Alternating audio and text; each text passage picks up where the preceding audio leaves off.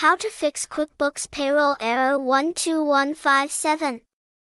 Wish to resolve the QuickBooks error 12157? Well, if yes, then reading this segment can be quite helpful in tackling the error. This error can be seen due to web connectivity issues in the Windows operating system with Microsoft Win32 Internet, or which is also termed as WinInit API. QuickBooks uses API to run Internet protocols easily, mainly FTP, HTTP, and Gopher.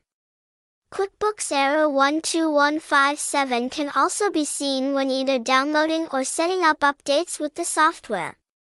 To know the process to tackle QuickBooks payroll error 12157 issue successfully, make sure to stick around the segment till the end. Or else you can consult our tech support team and let our experts perform the steps for you. What instigates QuickBooks error 12157?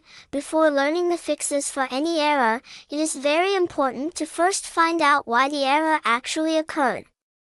Thus, below are the triggers to the QuickBooks update error 12157. Let us have a look, in case the date or time on the system is incorrect. The error code 12157 can be a direct result of restrictive settings of firewall and Internet security applications.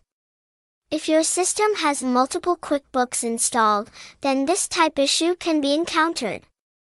Internet and security apps crop up at the time of updating the QuickBooks desktop software. Methods to deal with QuickBooks error code 12157. There are certain resolutions suggested by experts and certified QuickBooks professionals to fix the QuickBooks error 12157 manually. However, before carrying out the steps to resolve the error, it is important to update the software to the latest version. Following any of the below stated methods might help the users to get rid of this annoying error. So, without further ado, let us begin with the list of procedures.